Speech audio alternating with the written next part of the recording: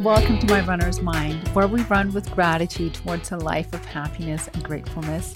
I'm your host, Stina Turgeon, and I believe that as runners, we're uniquely positioned to choose gratitude over negativity. Running itself is so badass, and each run offers multiple opportunities to turn a potentially negative thought or feeling into a positive one.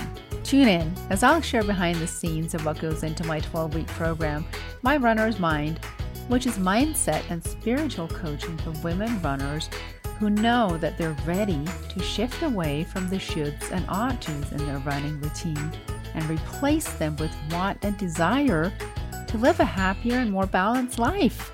Are you ready? Let's go! Hi friends, runners. Maybe you're dreaming about becoming a runner. Maybe ask yourself if you're really a runner. Welcome to episode 67. The last couple of episodes, I've delved into running form, but today will be all mindset. Today I'm sharing 6 thoughts with you, runner friend. Thoughts that I'm ultimately hoping will get you to think about you and your runner's mind. Here goes thought number 1. What if you didn't need running to feel better about yourself? What if you could bring joy and confidence into your runs and elevate the experience of running? This is created from the inside out.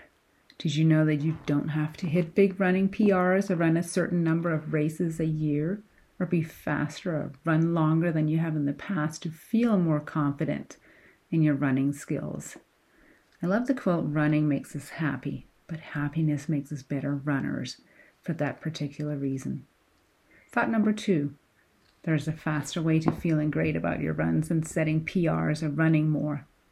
It's working on your mind around what you make running mean. Coaching helps you. Thought number 3. I'm not enjoying my run because I'm hitting my external metrics. I'm enjoying my runs because I'm running and focusing on creating joy from that simple act. The other day I felt like I sailed up Gratitude Hill. Today I walked it. The point is not to go down the rabbit hole of why my run today is different than the other day, and then start in on the negative self-talk. Oh, you don't have it today. Doubt. It'll be embarrassing to post my stats. Why do I need to post them anyways? I'm sliding backwards, which would be fear. Coaching helped me become aware of these thoughts, and through that, I'm rewriting my thoughts. Thought number 4. If when you look back at your accomplishments and realize that you've accomplished quite a lot, but you also realize you did so through a negative mindset, fear of not achieving things, then I'm here to tell you that you haven't begun to tap into your real potential of accomplishments yet, because everything has been fueled by a negative scarcity mindset.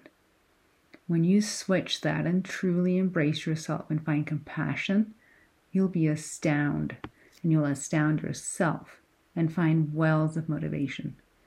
It's scary because it's trusting in the positive, and you're looking inwards, connecting with yourself, rather than looking to everybody else or your metrics to decide how to feel. But it's oh so satisfying. Thought number 5. What if you could create the feeling you want to feel when you're running before you go for your run? What if you could create the feeling you want to feel after your run before you go for your run? I do. Doesn't matter how my legs feel, how my breathing is, if I feel a side stitch or not. My sensations from the body to the brain don't determine how I choose to feel from my brain to my body. Thought number 6. I used to think exercise would make me feel worthy of more, and that wearing certain clothes would make me feel like I was enough.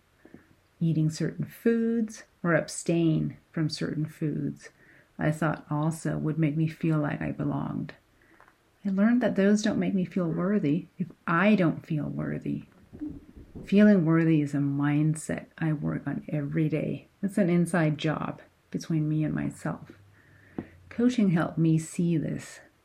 Now I help other women feel the same. All right, runner friend, all I have for you this week. Which one did you like better of these 6 thoughts? Let me know. Send me a DM or an email. If you're looking for a way to really connect to your runs and looking for help then come check out my Runner's Mind coaching. My wish for you this week is that you love your runs. See you next week. So if running is our practice ground and we can turn every experience into fuel, then we can transfer it to the rest of our life and positively impact our whole world. Just one run at a time.